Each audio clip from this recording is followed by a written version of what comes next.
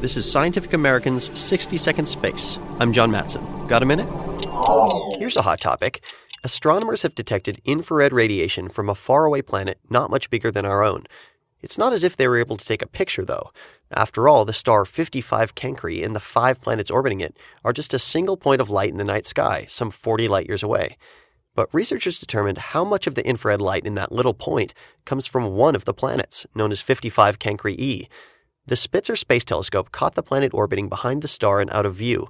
Each time that happened, the total thermal radiation coming from the entire system dipped slightly, by about 1/100%. That's the portion attributed to the planet. It may not sound like much, but the planet's glow implies that it's roasting.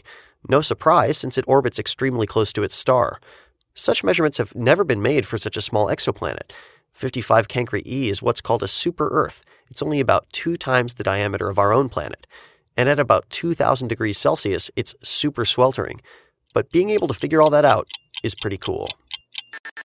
Thanks for the minute. For Scientific American's 60-Second Space, I'm John Matson.